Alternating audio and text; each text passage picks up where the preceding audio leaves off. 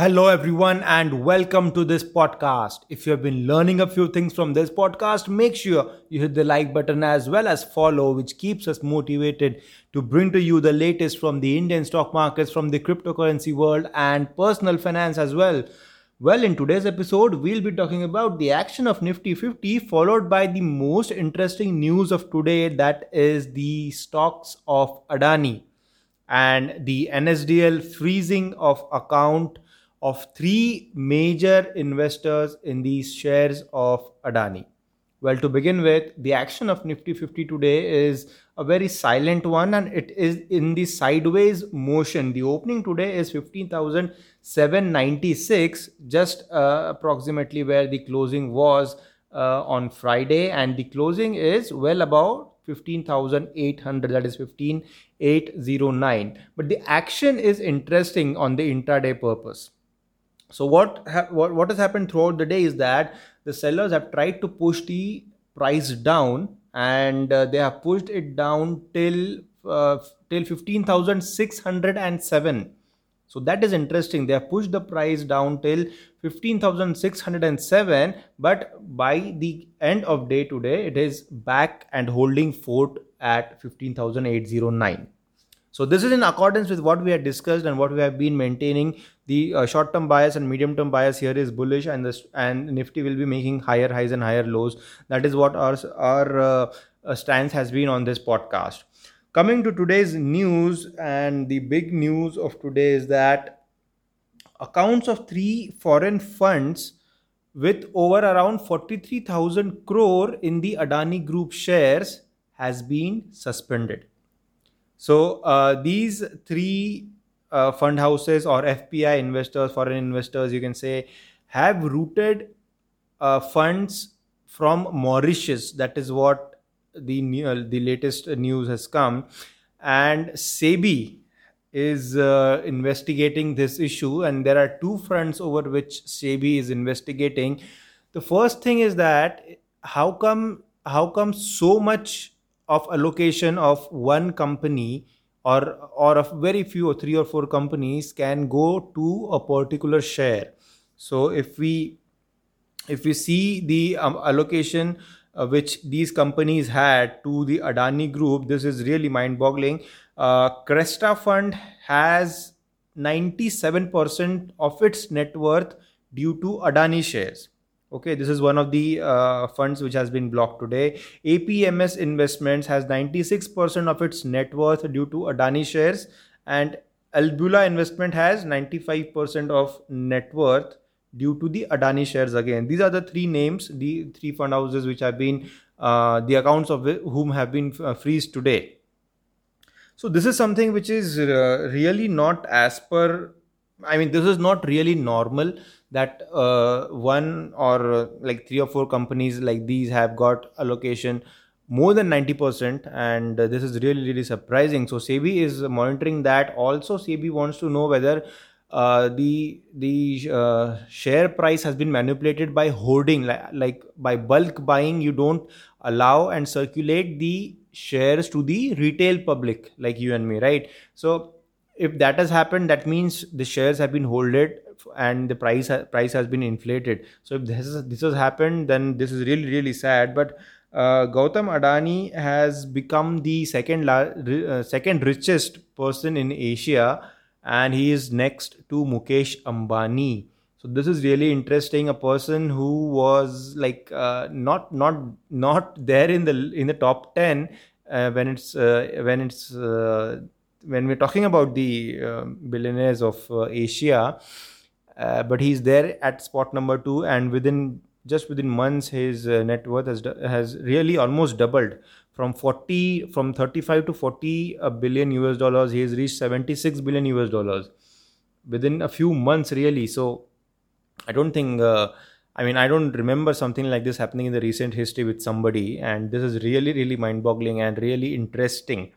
So we always talk about power of compounding, and we say that Warren Buffett is the best exponent of power of compounding. That is how he's made his wealth over years. But what about power of momentum from Gautam Adani, right? So at just within 6 months, he has accumulated around 88% of his wealth.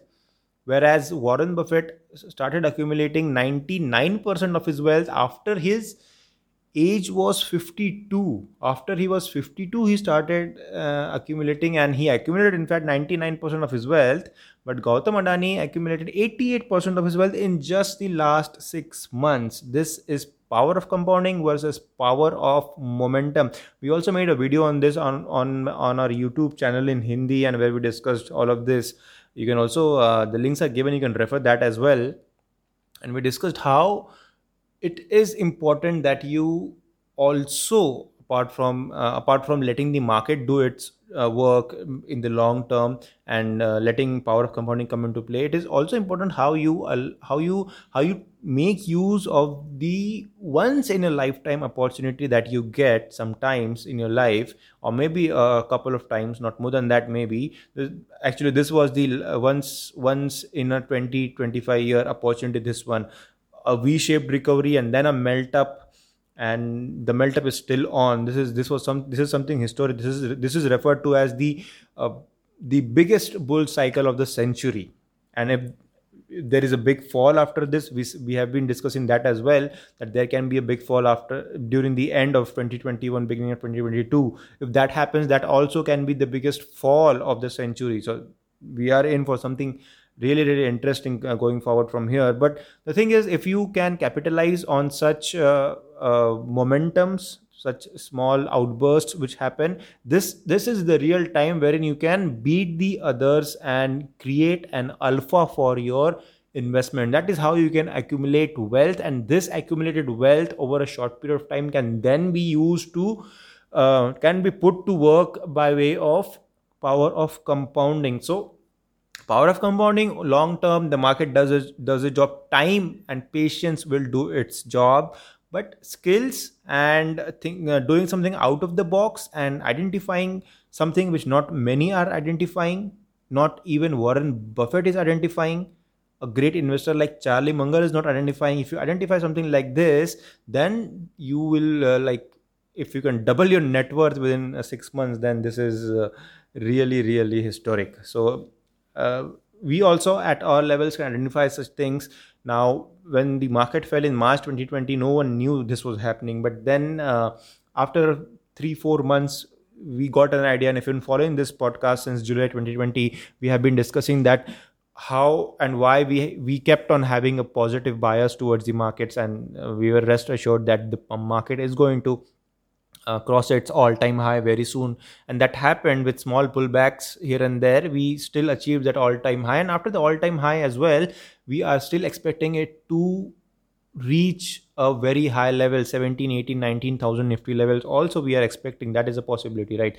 So well, when Nifty was at 15,400, really, to be honest, I did not expect that level to be crossed. I was expecting a short collapse. I was expecting that thing. But when once 15,400 was crossed with a very convincing manner, then I think it was really surprising. But then you had a lesson to be learned, and that lesson could be learned really quickly, and how you can, and then you can use it for your investing. So power of compounding important, power of momentum, if you identify it, adds up to power of compounding, and that is how you can really get that X factor and become like a great investor or a good investor within yourselves, right? We don't want to become Adani's, Ambani's or Warren Buffett's, but we can do something good for our portfolios. That itself will suffice. So this is the news, and all the stocks of Adani hit lower circuit today. And also, if we give you a staggering piece of information again, so if you take a cumulative effect of all the 6 stocks of Adani that are listed, then the market cap itself has jumped around 420%. So that is around more than 5 times.